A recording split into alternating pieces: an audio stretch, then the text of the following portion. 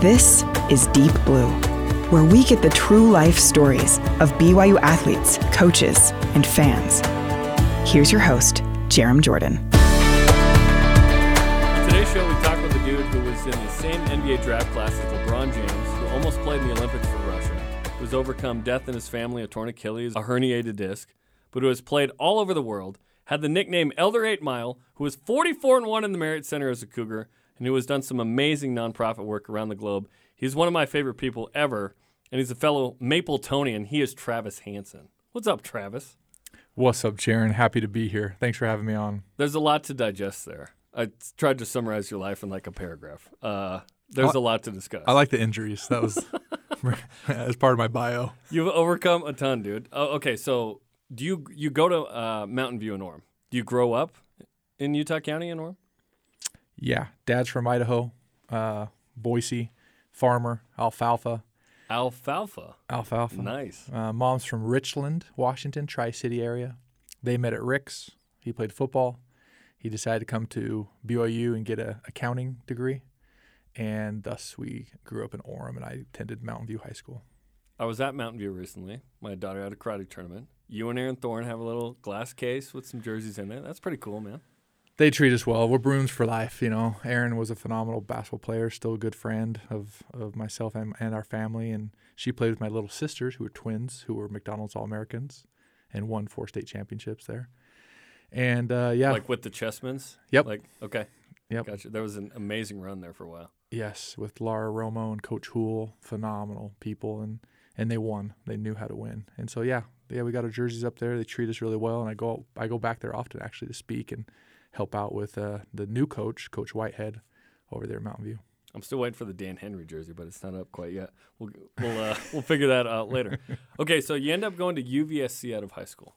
Yep. What was that experience like? And you're a young guy, and you're dealing with your mom passes away of pancreatic cancer around this time, right?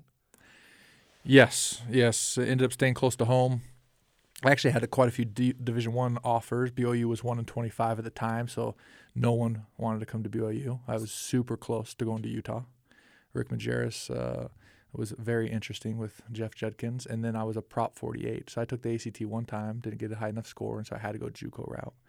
I decided to stay close to home, went to Utah Valley, and ended up being a good choice because my mom, we found out, got sick, and then she got sicker, and then we found out she wasn't going to get any better. And that happened within a span of 3 months, 4 months.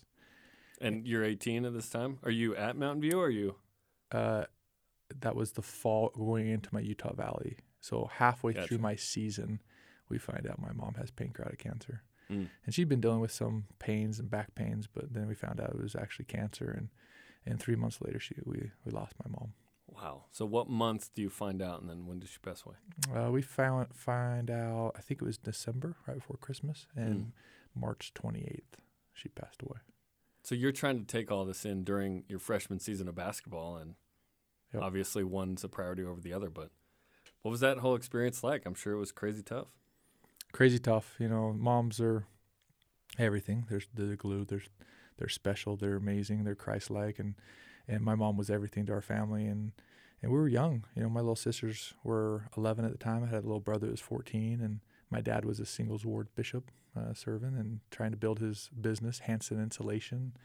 And so we were busy, and we needed her. We needed mom. And looking back, thank goodness I had 18 years with her. The last thing she told me, I actually was rubbing her feet. Her master bedroom filled up with morphine and just medicines to help her relax and one night it would make her itch, the type of medicine. So we were rubbing her feet, and she looked at me and said, "Travie, you ain't going on a mission? Are you gonna follow Jesus?" And I don't know if I'd made that decision until my mom actually looked me in the eye and asked me. And 4 months later, that was the last night she was with us here on earth. And 4 months later, I found myself in Santiago, Chile, serving a mission for my mom and for God and Jesus and trying to help others. Wow. So that influenced you to go on a mission then.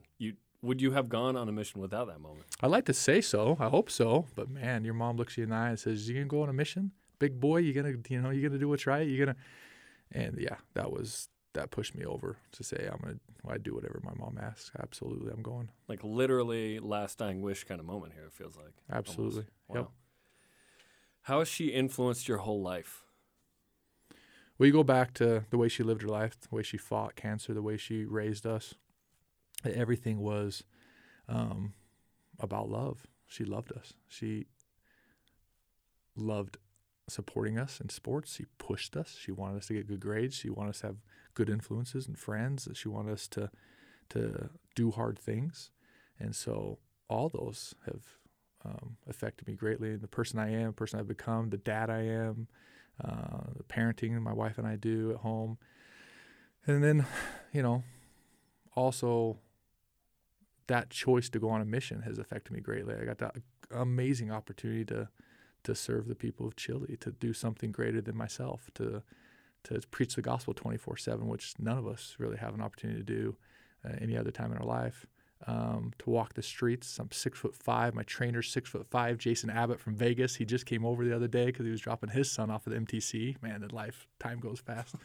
And we're both 6'5", 220-pound young men with hopes and desires and love for all those people walking down, and we probably scared the crap out of everybody. I've always thought about that too, being on the other end of that. I went to Brazil, so a similar experience. Where, do you think like the American FBI showing up at your door? Like what do they think this is? Initially, right? Yeah, many times they do. And then they're on a bike. It's like, why aren't you in a car? Yeah, what's wrong with you? And just, that opportunity to serve a mission is just so what a mission does for you. The leadership opportunities, the confidence and humility, the opportunity to be around a mission president him and his wife are typically unbelievable human beings, unicorns we can find in the world, and they mentor you and they spend time with you and they love you, and it's just the whole structure of it was just phenomenal. So I got home and I was a different person. In fact, I got home 2 weeks after I got home. I saw saw my dad and my sisters, and they had gotten older. My dad was still single, and it bonded our family close. Losing your mom, that was very emotional to see them. And then 2 weeks later, I found myself in Compton. Went to L.A., California for a basketball tournament. My dad had signed me up. I said, "Man, I'm not in shape for basketball." He's like, let's go play. Nowadays, we would not encourage this because it's too quick, right? Yep. You got to get ease into it. Yeah, take it easy. Burn those empanadas off, And I'm in L.A. with my dad, and we're playing in a tournament. Very first game. Everyone's in the stand. Coach Rose, Coach Cleveland, Majerus. All the coaches here on the West Coast are in the stands. Is it assumed that you're going to transfer somewhere? Or they just want you to transfer to their schools at this point? Everyone's just recruiting everybody, right? Okay. It's summertime. Okay. It's July, August. It's live. Who's out there? Yeah. Yep. And so I show up and I play on a team. And I catch it. I don't think I start. I get subbed in, and I got my mission legs, right? And I hit a three. And I'm one of very few white guys in the gym. So he's a white guy. He can shoot. He's a shooter. He's a shooter. Guard him. Don't let him get open. Make him put it on the ground. Make him dribble. And I'm like, man, I'm actually that was lucky that I made that shot. I'm not a three, but I'm a slasher. So they come the very next play. They pass it to me on the wing, and they come flying at me, hoping that to cover the shot. I take 2 dribbles to the left baseline, jump and dunk it, and explode the backboard, just completely destroy the rim. I'm falling down on my back, and I first and last time ever breaking the backboard, and I still have the rim in my hands. I'm falling down slow motion, where should I put the rim? What's going on? Glass up, and I hit, and they come flying out, ambulance, EMTs, and they keep saying close your eyes because the glass, if it gets in your eyes, could be very damaging. And we found out later that the metal bracket, which holds the hoop in place, came back around and twisted, and I landed on my back. So I ended up in the LA hospital, had about 20 stitches, and as I was walking out of that gym, they yelled, "White Chocolate Thunder, that's my guy, that's my guy." He shut down the tournament. He shut down the gym. And I had plenty of scholarship offers. Just 2 weeks off my mission, doing what my mom said, being obedient, working From those hard. 2 plays? 2 plays, signed to BYU. Wow. No more tournaments, nothing. No more. That was it. Yeah, shut it down. How close were you to going somewhere else? Oh, by the way, I've seen that video. It's so good. It's so good. Yeah, I don't know. I don't know where I would have went. I mean, obviously, BYU was in a different place when I got home. Dave Rose, he was at Dixie before my mission, and he was the first person ever to come into my family, my home, while my mom was still alive, and offer me a scholarship.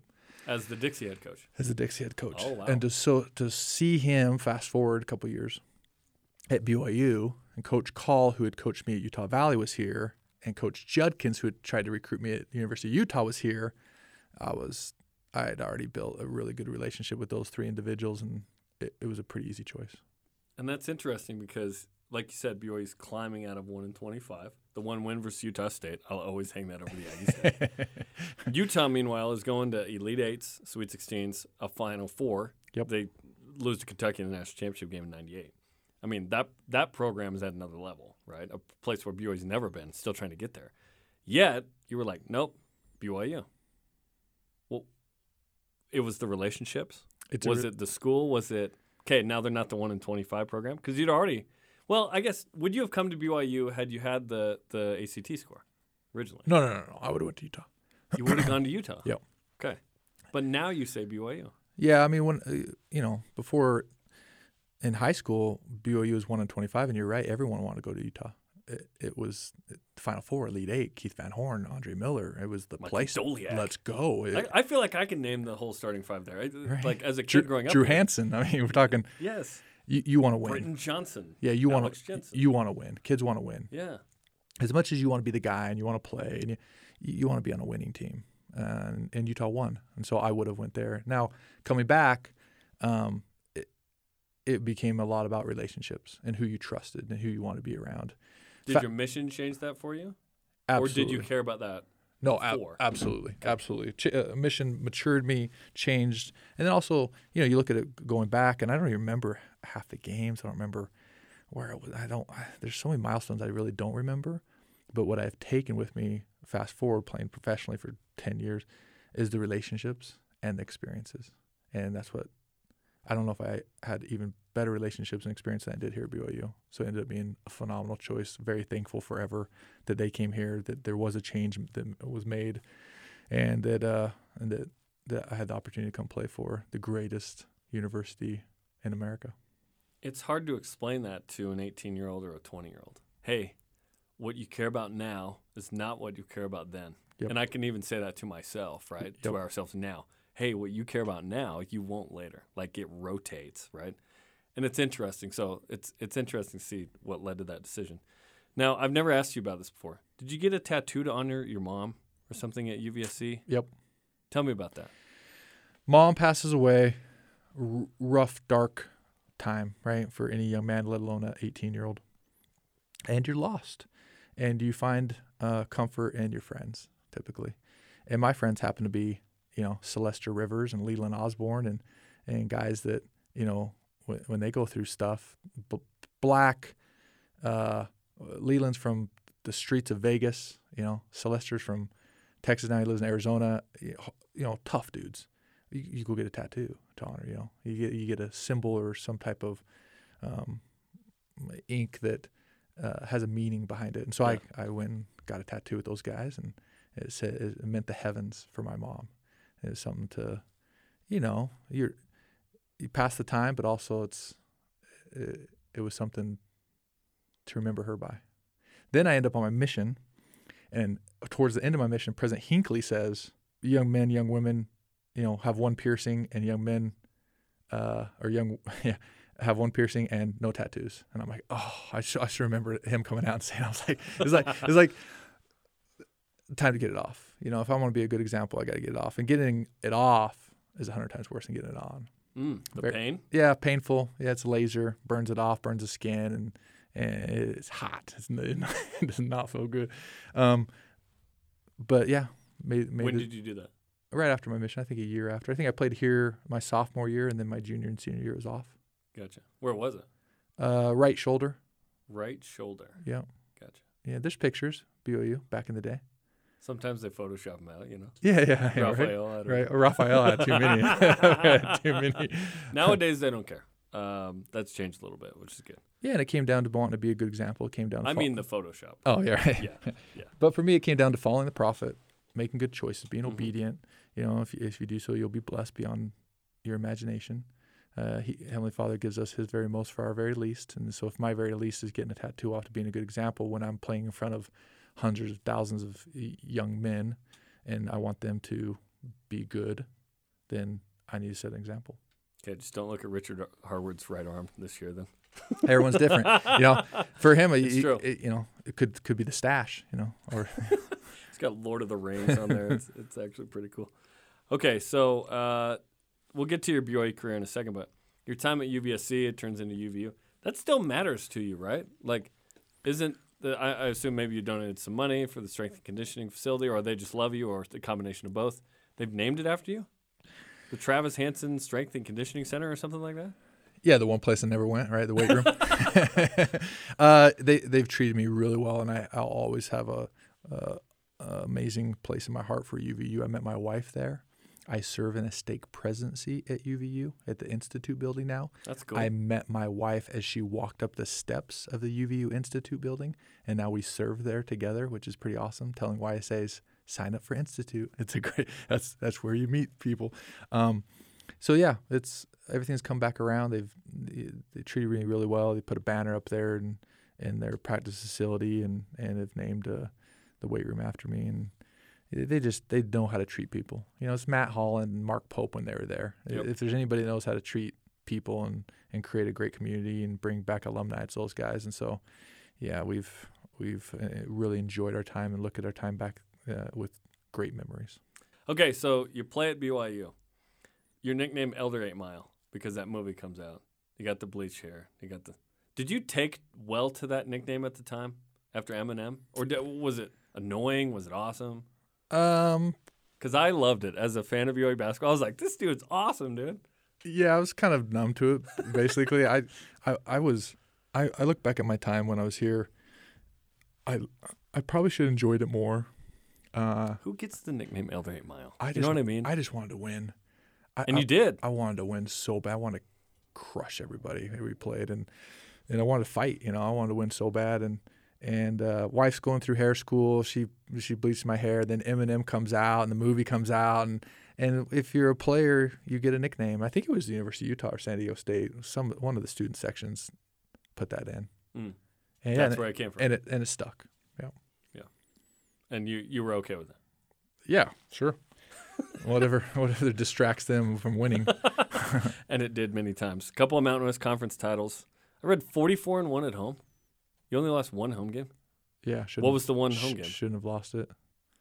Who was it? I don't want to talk about it. I'm serious. It still makes me so mad Was that we it lost Utah? it. Yeah. Oh. But you beat them a couple times. Yeah. Okay. They got the one. Yep. You really don't want to talk about it. That success at home is incredible. Why was that group so good in the Marriott Center? Fans. Different setup at the time, by the way. Yeah. Where they are. Yeah. I think the Rock student section is just unbelievable. When you're a player and you want to play well, but you're nervous, right? You're going out there and you got your parents, you got your family, but when you have people cheering for you and you have people collectively, the energy, you play out of your mind. It's like you go to your church and you try to dunk it, and then you come in the Marriott Center with 20,000 screaming fans, and your vertical instantly raises 5 inches. You're like, oh my gosh, it's got to be the floor. It's the floor. It's got to be the shoes. The floor was springy, right? The floor was springy, but it's the energy. And so we played collectively harder, better, more unified, more confidence when we played in the Marriott Center because of our fans. And it takes really mature teams to play with that same emotional intelligence and discipline away games, which we've kind of struggled on away games, but at home, yeah, collectively we figured it out, and that it made magic happen.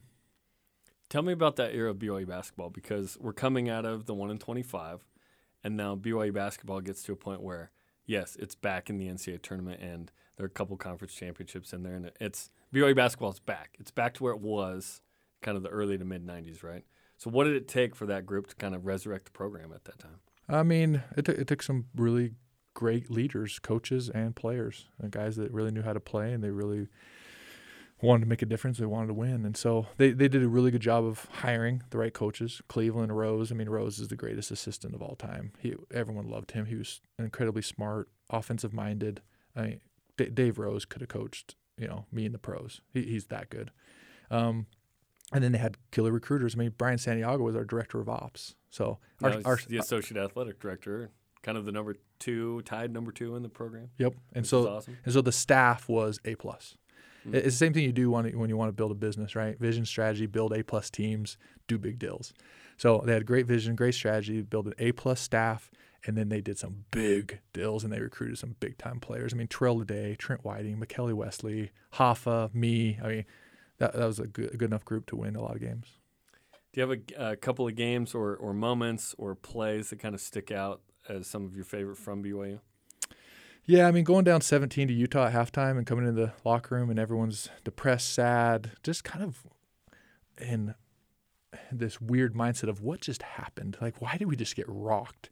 And Brian Santiago, the coaching staff would meet at halftime together, kind of outside the locker room, and discuss things. And then they'd come in, they'd probably put a strategy together. Okay, what do we need to improve? Okay, who's talking? Who's going to say what? Okay, let's go. And Brian was usually part of that staff meeting. And instead, this time we went in the locker room awaiting the coaching staff to come in. He came flying through there, kicked the door down. What? And his halftime speech is one of the greatest I've ever heard. He had that Puerto Rican sass, Latino, and that confidence of, look, if I was in the alley, I'd want you guys with me. Let's go fight. If we're going to go down, let's go fight. And I was like, it's almost like a Braveheart speech. And we came out, we won. We came out, and we had way more confidence, way more fight in us, and that's sometimes all the difference you need. That was a great comeback. That's one of the notable ones, right? Like 01 or 02. Yep. Yeah. Any other plays or moments that were funny or hilarious? Oh my gosh, I got too many. How much time do you have? I mean, we traveling was so fun.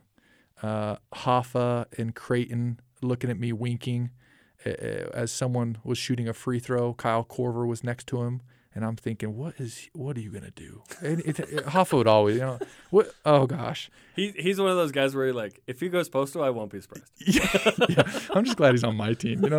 He's one of he winks at me like kind of this Grinch smile, like little creepy doo-doo-doo-doo.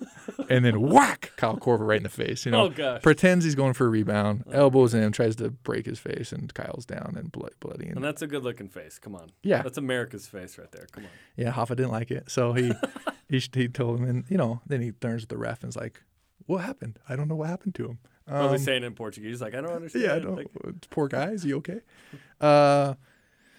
Man, the championships, the tournaments, the wins. Man, we had a set of wins at Wyoming, Colorado State. The relationships. I mean, I love Trent Whiting. I don't know if the fans know about Trent Whiting, but Trent Whiting played at Snow. He grew up in Rigby, Idaho. Played at Snow, signed at Utah. Didn't love his experience. He's got some great stories about Utah Majerus. And then he comes down to BYU as a transfer. In his first game, I think we played Utah State. He had the sub. I mean, he just went crazy. Had like 21 at halftime. Pull his jersey back, hitting threes. McKelly Wesley, his footwork, discipline, his intelligence. He was the Luis Scola before Luis Scola. Good one. Terrell Leday, I mean, probably one of the all-time greatest shooting guards here at BYU. Had an unbelievable career in Russia, made a ton of money. So I just love the players, love the staff. Those are all the memories and experiences. Love being around the guys. I miss the locker room, miss the games. I don't miss the practices as much. But I love being around it, and it brings back tons of memories just thinking about it. That's when I fell in love with BYU basketball. It's kind of that 2001 team. I'm in high school. I'm trying to play basketball myself, and I'm just like football. I'd always kind of been conscious, but I don't move to Utah until like '95, so I'm not buried in BYU sports because I can't watch on TV. Technology is different. But that 01 team, I just like clung to. That was special, beating New Mexico right for the conference championship, and all of a sudden we're playing NCAA tournament games, and we're like a part of it. And it's back where BYU needed to be, right? Which is so exciting. So, yeah, when you say those names in some of those games, it's like, yeah, 01 and 2, 3, that was amazing. I was on my mission for 02 and 3 and 4, so I basically missed the Hoffa era. I saw one game, went on my mission. But I'd heard some of these stories, so thanks for sharing that. That was great. Okay, so when you're done with BYU, are you thinking, okay, I'm good enough to play in the NBA, I should be a first-round pick? Are you hoping I just want to be drafted at all? You end up getting picked in the second round. Like, walk me through that time period.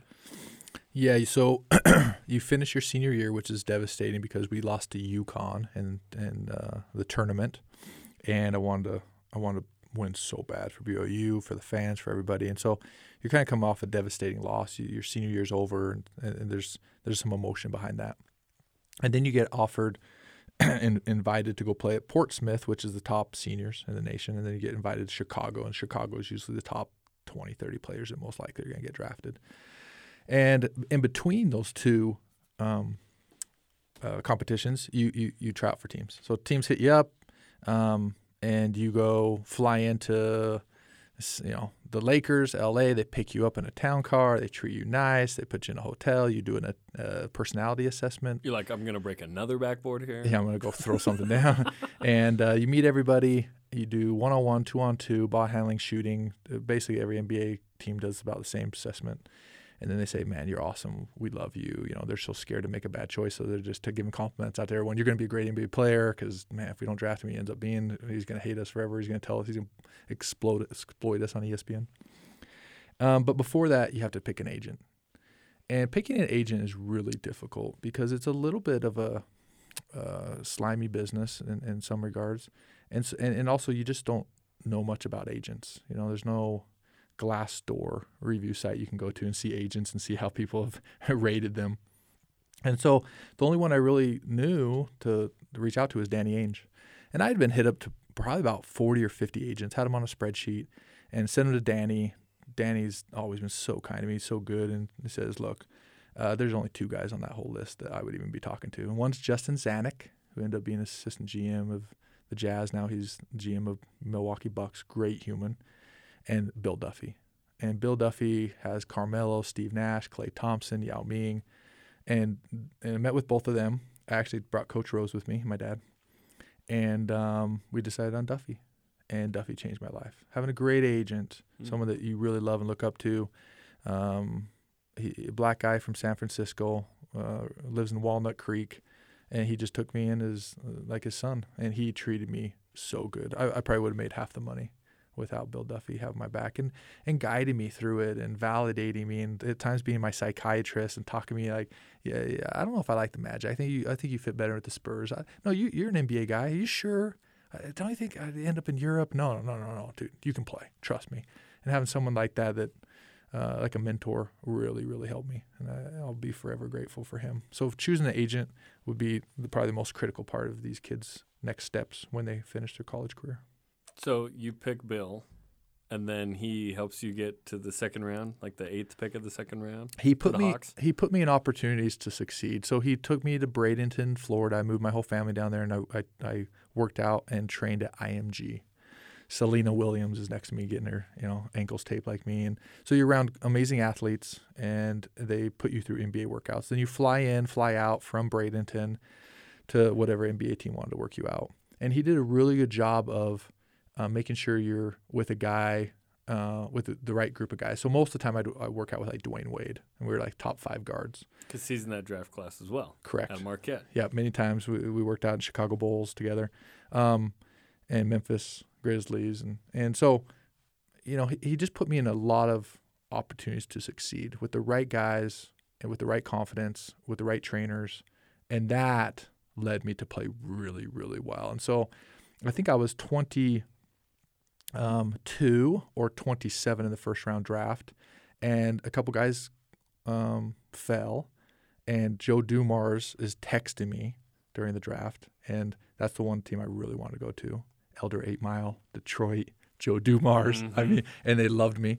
And it ended up not working out, and I dropped 7 spots, and Terry Stotts and Billy Knight ended up taking me for the Atlanta Hawks, which was awesome.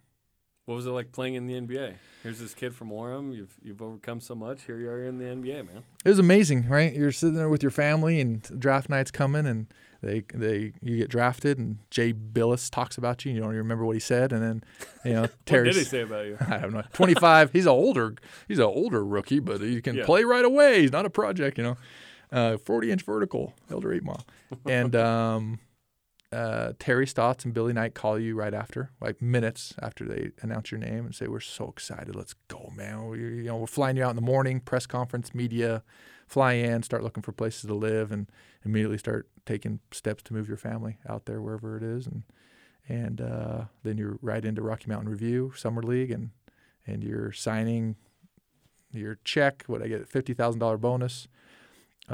Sweet. It was nice. I mean, when I'm making $700 scholarship money, about $800 because I got an extra $100 for the creamery. You got $100 for the creamery? Yeah. What do you mean per month? What? Yep, $700 scholarship of rent and whatever else, and then I think rent was paid on top, and then creamery, $100. You could go and get groceries or food. They have like burgers and stuff too. Yeah, we were broke. Yeah. I mean, my wife and I, we were broke, and my oldest son had just been born Ryder and had undeveloped lungs, and so he's had to stay about a week in the hospital, and so we came out of the hospital about $4,000, $5,000 in debt. Wow. And it was not fun time. Money was tight, and so to get drafted Atlanta Hawks and get a $50,000 check was dream come true, right? Yeah. And this is how great my wife is. So you get the $50,000 check. I think my contract's like $360 first year, $720 second year. So we know we're going to make good money, and then we find out how much we're paying in taxes, and we're like, oh, dude, cut that in half. Okay, okay. So and you have an agent, anti-this. Yeah, we're still okay. Okay. And she went and helped her family out. She read this quote by Boyd K. Packer a long time ago. It said, "Give a piece of crust away, get a loaf back." And said, my parents love me and help me, and they're in a house that, they owe more than it's worth. Let's go help them, And so we took most of that and helped her parents. And that was the start of understanding the rewards of giving back yourself. We hope we helped them. We hope they're the greatest people. They're the nicest. My mother-in-law's going straight to heaven. She's one of the most loyal BYU fans and greatest humans ever, greatest grandma. And but we've been so rewarded for giving back. And that was my wife initially saying, you know what, immediately as soon as we get some money, we're going to go help people. That's awesome. What do you remember from that rookie season?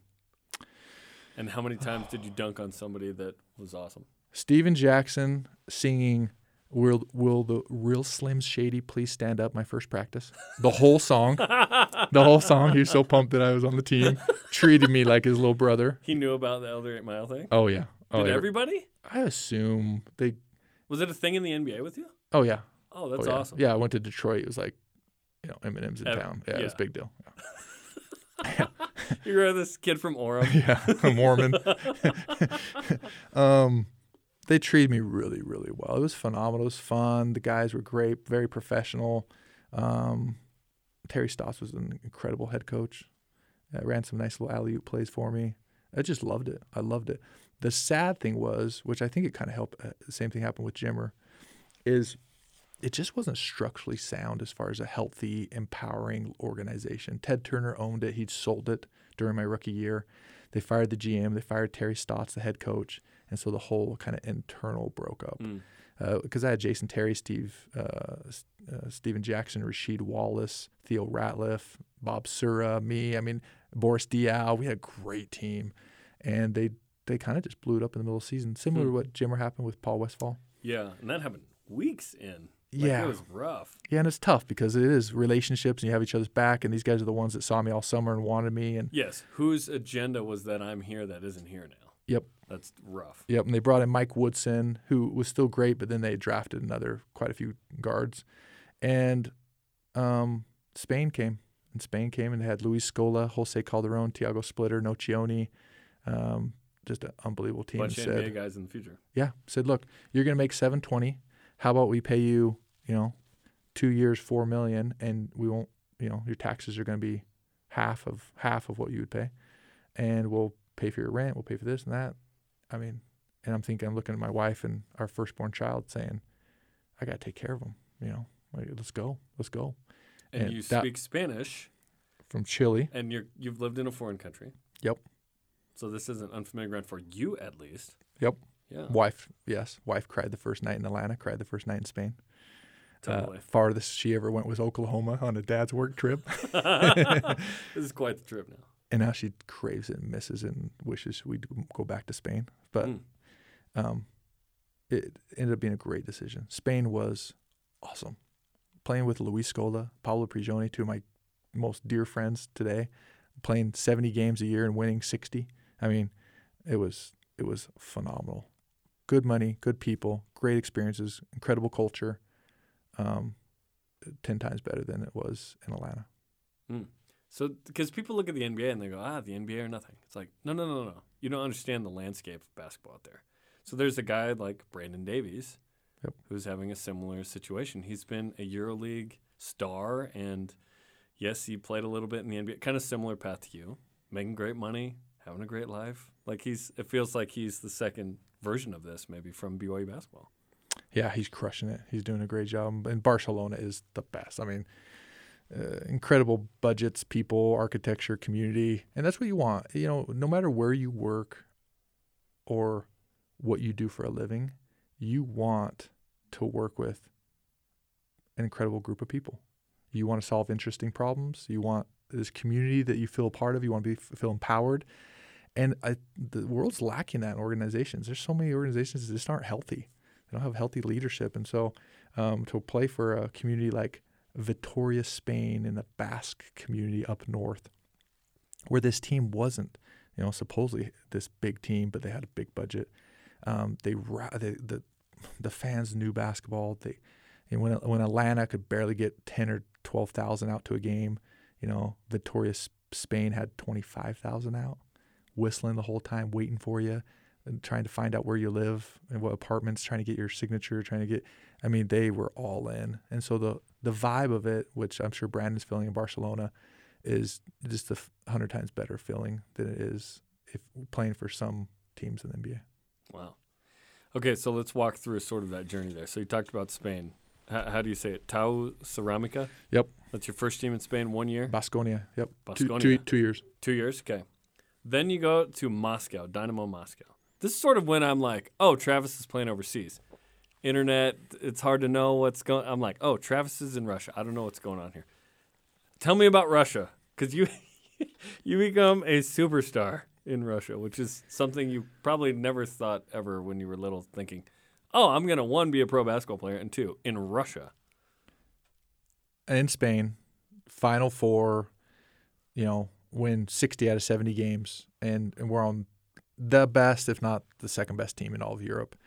And Moscow has big budgets, and they have hopes and dreams of building a great team too. And so what do you do if you want to build a great team, but you don't know how? You go buy the best players and, Brooklyn Nets style. And so they came out and offered us a large sum of money. And this is how Russia negotiates. Spain, my team in Spain says, we want you forever. Please stay here. You've been a phenomenal part of the team. We'll pay you $2 million a year. And Russia says, no, we'll pay you 2.1. And Spain says, we'll pay you 2.2. And Russia says, enough of this. We'll pay you 5. That's Russian negotiations. And so we're discussing it, going back and forth. My wife says, Israel and Russia, probably the 2 places I wouldn't feel safe with our kids and our family. We want to have more kids. And well, how much are they offering? What do you think? Oh, let's go try it. And so, and it turned out to be awesome. They treated me so well. It was so fun. We ended up starting a foundation, building a orphanage there, and helping support many kids. It's been a blessing in our life. And then also, they gave me Russian citizenship. We played really well. We had great teams. I had great coaches, including David Blatt, who coached the Cavs. Mm-hmm. Great choice. We had the feeling it would work out, and thank goodness it did, because we were a little bit nervous about it, and it turned out to be an awesome blessing. What are some things about Russia that nobody knows about, or that maybe is like a stereotype that's not accurate, that you were like, no, Russia's awesome? The people are fantastic. They're a little bit quiet and cold at first, and then you get in their home and they're everything but. They've been taught not to draw attention to themselves, through all those Understandably. years, yes. And they love sports. They love people. They love their families. They really just want to be successful and happy within their family. Most of them hate the politics and all the other weird stuff that comes with it. So really, just like us, brothers and sisters, normal people that if you treat well, they treat you even better. And they've treated us very, very well. Backed our foundation, backed me, helped my family. Anytime one of my kids had a birthday, they'd come over with Lego sets to Paw Patrol movie, whatever it was at the time. And it just ended up being a phenomenal experience. Cold, a lot of baked potatoes and ice cream on the streets. Food wasn't fantastic, not like Spain or Italy, right? But the surprising thing about Russia was the U.S. community of expats, they call them. In Madrid, I thought there'd be way more, or in Vitoria, and there was very few members of the church in Spain. In fact, my kids were the only ones in primary. But in Russia, everybody, our branch was as big and as loyal and as all in as a ward here in Utah. And it was awesome. The relationships and experiences, just being a part of members of the church in Russia, was worth every year to go over there. And we ended up spending almost 5 years there. That's amazing. You mentioned you got Russian citizenship, a red passport, I guess they call it or something. What was that like? Because I know there was this conversation of the 08 Olympics, you're representing Russia. There were some people that were like, hey, what are you doing? You're American. Yet an opportunity to play for Russia in the Olympics. You don't actually end up playing for Russia in the Olympics. Did they qualify, or did you not choose to do it? Yeah, so we didn't go. We chose not to play in it. But what happened is, well, number one, NBA teams are owned by wealthy individuals, right? The professional teams over there are, in Russia, owned by the KGB and the Army. So the FSB and the Army. So it's equivalent of the U.S. having a professional team, and one's backed by the CIA and one's backed by the Army or Navy, right? That'd be so weird. Weird, right? So phenomenal budgets. Who owned Dynamo Moscow? KGB, FSB. So Viktor Ivanov, he's about third up next to Putin. And so they're like, you're our guy, here's Russian citizenship. Well, because we are the government? Well, number one, you have that. But number two, they protect their players. They protect the Russians and Spain and every country. What do you mean protect? As far as players' union. So in Spain, you have to have 2 to 4 players on the team at all times that are Spaniards. Yeah. So it'd be like Utah Jazz having to have someone born in Utah on the team at all times, right? In Russia, you had to have 2 Russians on the court. Or in this case, United States citizens, I guess? Could be, yeah. It wasn't state-driven, it was country-driven. Yeah. Okay, yeah. So Russia had 2 Russians on the court at all times. And so on the court? On the court, had to be on the court different playing. than on the roster. Correct. Interesting. And many leagues still have this, right? Mm-hmm. Yep, absolutely. In Europe? Yep. Foreigners, Spaniards, yeah. And so Russia, the 2 big teams were Dynamo and CSKA, FSB Army. Dynamo. Yep, Dynamo. Gotcha. And CSKA had J.R. Holden, African-American kid, could really play, been there a long time, and they had given him Russian citizenship. So the other part was, we need a guy on the court at all times that can play. And if he wanted to play for Olympics, that'd be great. But we need him. And for some reason, they chose me. And they said, what do you think? And if it helps the team, it helps you. Give me some love in the foundation. And let's go help some kids. And sure. So you negotiated that way? Yep. Nice. Yep. At some point, I think my second contract there, the GM, Drozdov, called me and said, Travis, we love you, but this is not a grocery store. You can't go down and just pick everything you want, because I'm negotiating like my kids' school, cars, airplane tickets. I like 10 first-class tickets, please. And, Yeah. He said, listen, bro, enough's enough. I think I was asking for too much at the time. And it worked out really, really well. They ended up not playing in the Olympics, but ended up being a Russian citizen that they could use on the court at all times. And, I played 40 minutes a game. So you played for Russia, just not in the Olympics? Correct. And you chose not to play in the Olympics. Yep. You could have played in the Olympics for Russia. Mm-hmm. Why did you choose not to? To be honest, I just really want to spend time with my family. We were training so much. I was in This is the off season. Yeah, I was in Italy at the time. July, August. Yeah, You were in Italy at the time. Yeah, well, we went to Italy for training camp for the Olympics, and so many times these teams go to a different country to. So you're still thinking in training camp you are going to play. Yeah, because you went with them. Yeah, we're with Karolinko. We're with the whole team. We're training, and thinking about doing it. And Dave Blatt was the coach, who is also my club team coach, Dynamo coach, and he said, "What do you want to do?" And it was going to end up being basically a week off. Because our team was so good, we go to the Euro Championships, take a week off, and go to the Olympics. And I wouldn't see my family for 4 months. I said, I'd rather go home. I'd rather be with my family. He's like, do what you got to do. And were they mad about it? Because they had given you citizenship to play, I assume. Yeah, they went playing. They went back to J.R. Holden to convince him to play a little bit too. Was there a certain they could only have X amount of these? I don't think so. Or unlimited? If they yeah, they end up being nice about it. Gotcha. I mean, in all reality, it was more of a club team thing than an Olympic thing. Gotcha. That's quite the decision. Yeah. Because playing in the Olympics is sort of a pursuit of a lifetime, right? Yeah. Yeah.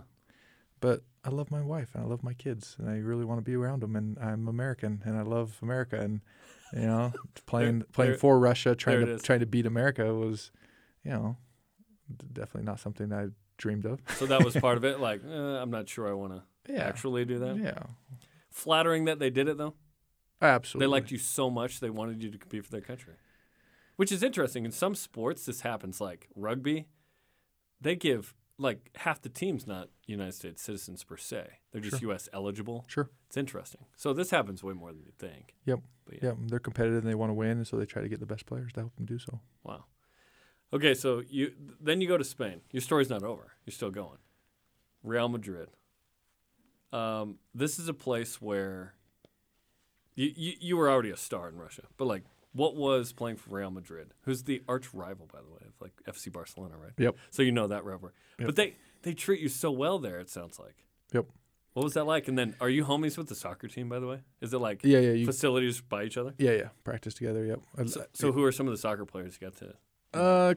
My Christmas dinner table was me, Pablo Prigioni, Kaká, Cristiano Ronaldo, and Marcelinho. I think Roberto Carlos. Okay, was actually Brazilian. He had just left, and he actually signed for Dynamo, so I saw him in Russia. Oh wow! One time I yelled at him in Portuguese, like, "Good game." Yeah, in Salt Lake. His calves are like twice as big as Luke Staley's. He has maybe the greatest goal of all time. It's this left-footed blast that just curves in. Oh yeah! Kick. Oh yeah! Oh my gosh! No, he's amazing. Yeah, I'm in Russia. They call us from Real Madrid. The CSKA coach, army coach in Russia, had left for Real Madrid, and they had signed Pablo Prigioni, who was my all-time greatest friend, and he was in Spain, and they had convinced him to go to Real Madrid. So he calls me too with Ettore Messina, and they say, "Trav, come on, man, come to Madrid." And I say, "I'm loving Russia. You don't like Russia? Come on, man. Come on, come to Madrid." I say, "I really love it here. I love my coaches. I love my teammates, but I love Pablo, and I know Pablo's going to pass me the ball, and he's a dear friend, and in all reality, I went back to play with Pablo." Went back to play with my old teammates, and they signed many of my former teammates. Sergio Vidal and Luka Doncic was one of the juniors on the team, and it was a smart move. It was how old was he at the time? I think he was like 16. He was a young guy. Yeah. Man, what was he like when he was young? Same thing with Marc Gasol, a little chubby, and those guys, and the incredible players. You could see the talent, you could see the potential, but had a little bit of Euro whiny in him. Luka would not get the ball or make a bad, pass or turnover, and he'd put his head down, run over the bench, and cry. So it took some maturity, and I don't think anybody knew how good he was going to be. Oh my gosh, he's turned out to be top 5 in the world right now. Yeah, he's turned out to be incredible. Yeah, that's wild. But so was Marc Gasol. Marc Gasol turned out to be a big time player as well. And so they develop their players really, really well in Europe. They do an incredible job of spending time with you and teaching you how to play the game the right way. Did you learn Russian in Russia? Yeah, я говорю по-русски не очень хорошо. I speak a little bit. What did you just say? I don't speak very good Russian. That's what I said in did you Russia. say? That's what I said in Russian. No, you don't speak very Yeah, good. я говорю по-русски не очень хорошо. I speak a little bit of Russian, but not very good. Was it like grocery store Russian? Yeah, Like you could ask. I for- started really. I downloaded Pimsleur app and really started focusing trying to learn Russian. So you're 2.5. My Spanish is way Lingual? better. Spanish is way better. I would hope so. Yeah. Although you lived there longer, but yeah, you weren't forced to, I guess, interact. We were as almost much as 5 you years. did. We were 5 years in Spain as well. So Yeah. yeah, we loved Spain. 5 years in Russia, 5 years in Spain. How has that shaped like your kids and your family dynamic having that experience? Yeah, we loved it. I mean, we loved every part of it. We're hippies. All we want to do is travel, and we want to just keep going around. We just love the people. Yeah. We love Europe. We got the opportunity to go back with BYU basketball team and Mark Pope and To the Italy trip? Italy, and me and Brian Santiago went a week or two early and hit up Spain together, Oh, nice. and then we met up with Italy. I don't know. It'd be hard to describe everything, all the blessings that have come from our family for have lived in Europe. Again, the relationships, the experience, the food, the cultures. I hope we're more well-rounded people. I hope we judge less. I hope we just have an affinity for all those cultures and people. They're just amazing. Everywhere you go, you find, if you really go with an open heart, you find some amazing humans and amazing learnings. So now what are you up to all these years later? Because I know you're in business and you got your foundation, doing some good work, it sounds like. Trying to, right? I got home and I didn't know what to do with my life. What year is this? 2011, 12. Nice. And I think I want to be done, but I keep getting a few contracts. And my wife's like, you promised me, Ryder's 9. Right? He turns 9, he's structure, and it's more about the kids than Your oldest kid? Yeah. Time to wrap it up, and I meet with Blake Roney. Blake Roney is just one of my favorite people ever. He's the founder and owner of New Skin. He's been successful in business, marriage, life, kids, everything. So someone that in all facets is successful. And I meet with him, and he says, "What are you gonna do with your life? What do you want to do? What do you?" I don't know. Well, do you want to coach? Do you want to scout? Do you want to be away from your family? For 10 years, you were gone from your family every other week. Do you want to keep doing that? Oh, no. Do you want callings? Do you think it's important to progress and become a better person? Will callings help you do that? Yeah. Do you want to go to church? Yeah. I mean, okay. So I think building businesses is one of the most charitable things you can do. I said, you sell lotion for a living. Like, how's that charitable? I said, well, I help people. I have resources, and people come to me, and people, all my kids need skills and confidence and a community to be around. They need a team, and they need to feel valued, and they need money to be able to live. And we solve interesting problems. And I was Like that process of building a business. I was completely addicted. Interesting. And the ability to obviously make money, but then to be helpful with that money. Yep. Like you were talking about. Yeah, and have abundance mentality as far as I'm going to do something really hard. I like to do hard things. I've been trained to fight over an orange basketball. I like hard stuff. And so I'm going to do something really hard, which building a business is, for all the entrepreneurs out there, is tough mentally. A lot less physically than sports and basketball was, way more mental. And you can build an A-plus team. You can completely change your world and possibly some people's world. And you all benefit from it.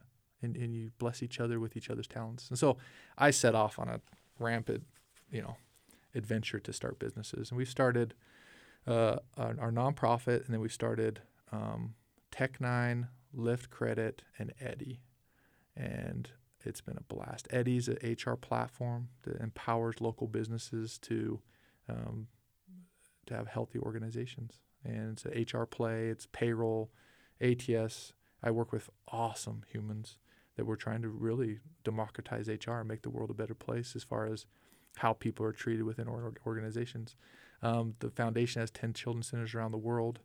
Tech9 has 200 employees in 6 different offices. Lyft has 50 employees and it's in 4 or 5 states. just got done being a bishop. Then I was and then called into a stake presidency down at Utah Valley University in a YSA. My oldest son's on a mission in Barcelona. Let's talk about that for a sec. Yeah. When he gets that call back to Spain. Unbelievable. I almost cried. I literally almost cried. I was so in shock.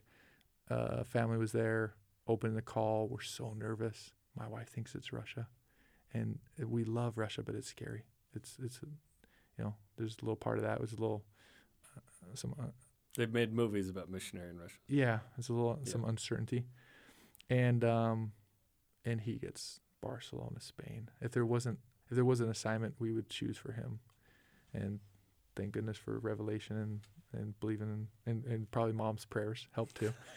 And he was so pumped. He of all and the he places, just got there. He wanted to go to Hawaii or Spain. It's like that's how much we love. I have a cousin Spain. in Cancun. I'm like, come on, man. Yeah, right. Yeah. And the greatest thing about being home too was I got to coach. I got to coach at Springville High. I coach at Springville High right now. I'm part of the varsity staff, and I got to coach him this last year. And I get to coach my next one coming up, who's an 8th grader, who's a phenomenal player. And I need the kids in my life. I need them. I love being around them. I love giving them advice. Coaches still have a voice in the world, and they've blessed my life. That's awesome, man. I remember at some point I asked you.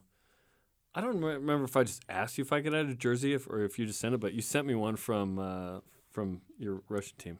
Oh, really? From Dynamo? Dynamo, yeah. So I've got one, and you signed it, which is super cool. So I really appreciate that, man. You end up getting do you get a nonprofit management certificate from Duke? We started a foundation. We're building children's centers, raising money, and I figured I should learn how to run a foundation. So went back to Duke University. I almost got my MBA from there, but decided to start a business instead. And did they teach you how to draw charges? Is that a thing? They're like, here's how you draw a charge. Coach can't walk you through it. No, they did, not me. They taught us such good stuff. I mean, nonprofit world, the people, the processes. Yeah, it was a great experience. Went back to Duke, got a nonprofit management certificate, and then we've been building businesses ever since. And then your house build is featured on a TV show. What was that like? Oh my gosh, yeah, we're building. That was this. Cool. It's funny. It's like we bought some land down in Mapleton. We felt really good about. Shout out to Mapleton. I just moved down there. We love it. So good. And all our neighbors keep saying, "Don't tell people you love Mapleton. Leave them. Let them go to Alpine." I mean, it sucks. Yeah, it stinks. So we went down there and we're building a home, and Studio McGee is helping design it, and apparently they signed a deal with Netflix. So they approach us and say, "Is there any way we put your house on Netflix?" I said, "Man, I don't want to be on TV. We don't want our kids' rooms on TV. You're really letting people in." Yeah, and you have to be a little bit sensitive to, and they made it worthwhile, and then they also are just great people, Shay and Sid. Yeah, they were awesome. They're great humans, and so we said sure. So put us on the Netflix episode, and wow, my gosh! I mean, I got people that I baptized in Chile hit me up like, "Oh, nice house, I want to come see it, a nice court." So the reach was cool. It was way bigger than I thought it'd be. Worth it in that regard to just like connect with people again. Yeah, and we've been able to help people. They're building their dream homes and they're asking us for plans or what we would do differently, or what type of light do we have, and it's fun just to help people. There's so much abundance if you just don't be the I swear, rich people can get really weird, and so just have that abundance mentality where you help everybody. It's great for everyone to be successful. You want everyone to be happy and be productive, and we can all have the same chandelier. That's okay. It's sweet. Yeah, yes, we can. Yeah, it's awesome. What's a chandelier, Travis? I don't know, some light. Let's talk about your you have a basketball court connected to your house. It's in this barn. Mm-hmm. Walk me through the design choice there. That's awesome. I can see it from Highway 89. Well, it stemmed from a frustration that I love my kids and I love spending time with them.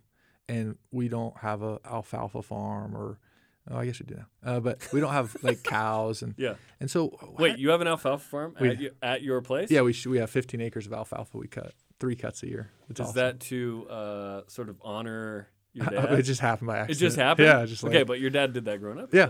That's cool. All it comes back around. How are you going to train your kids? Like, how are you going to spend time with them? How are you going to teach them life lessons, but at the same time milk a cow and work. Like, kids need to work, man. They need jobs. They need to stay busy.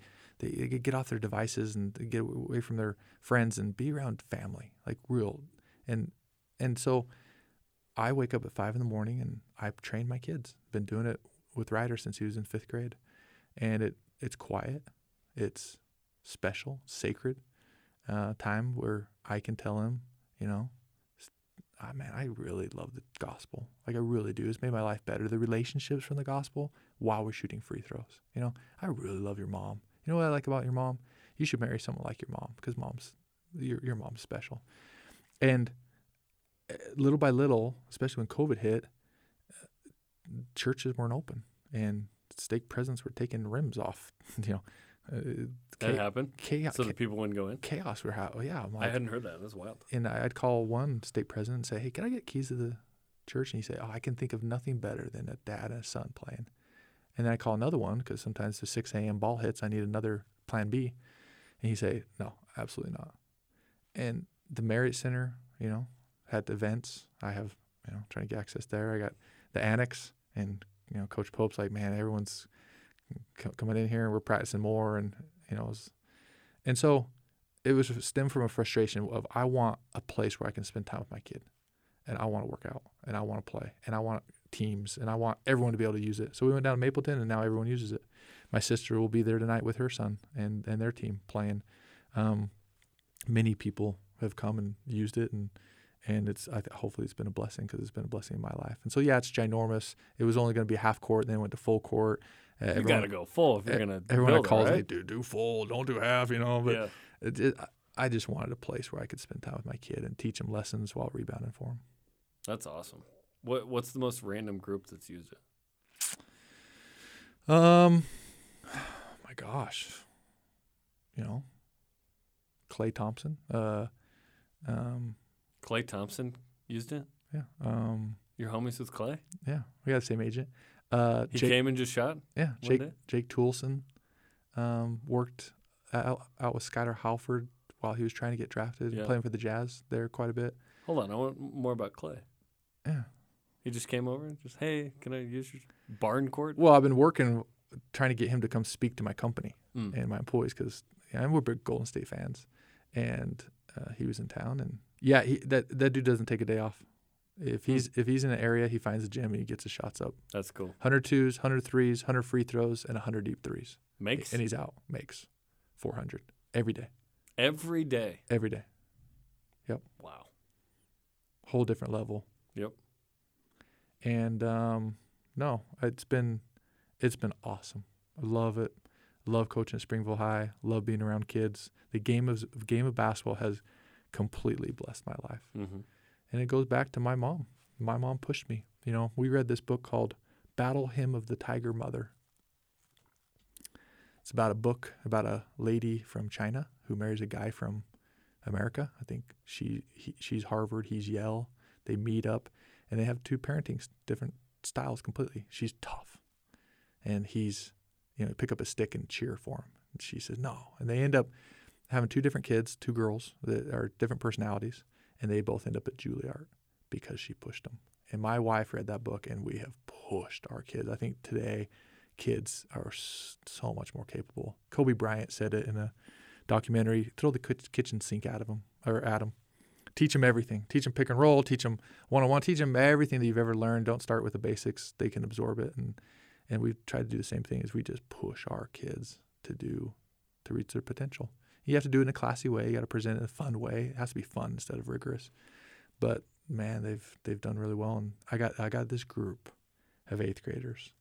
We're sponsored by Stance Socks. They're called Stance Elite for anybody on Instagram that will follow us.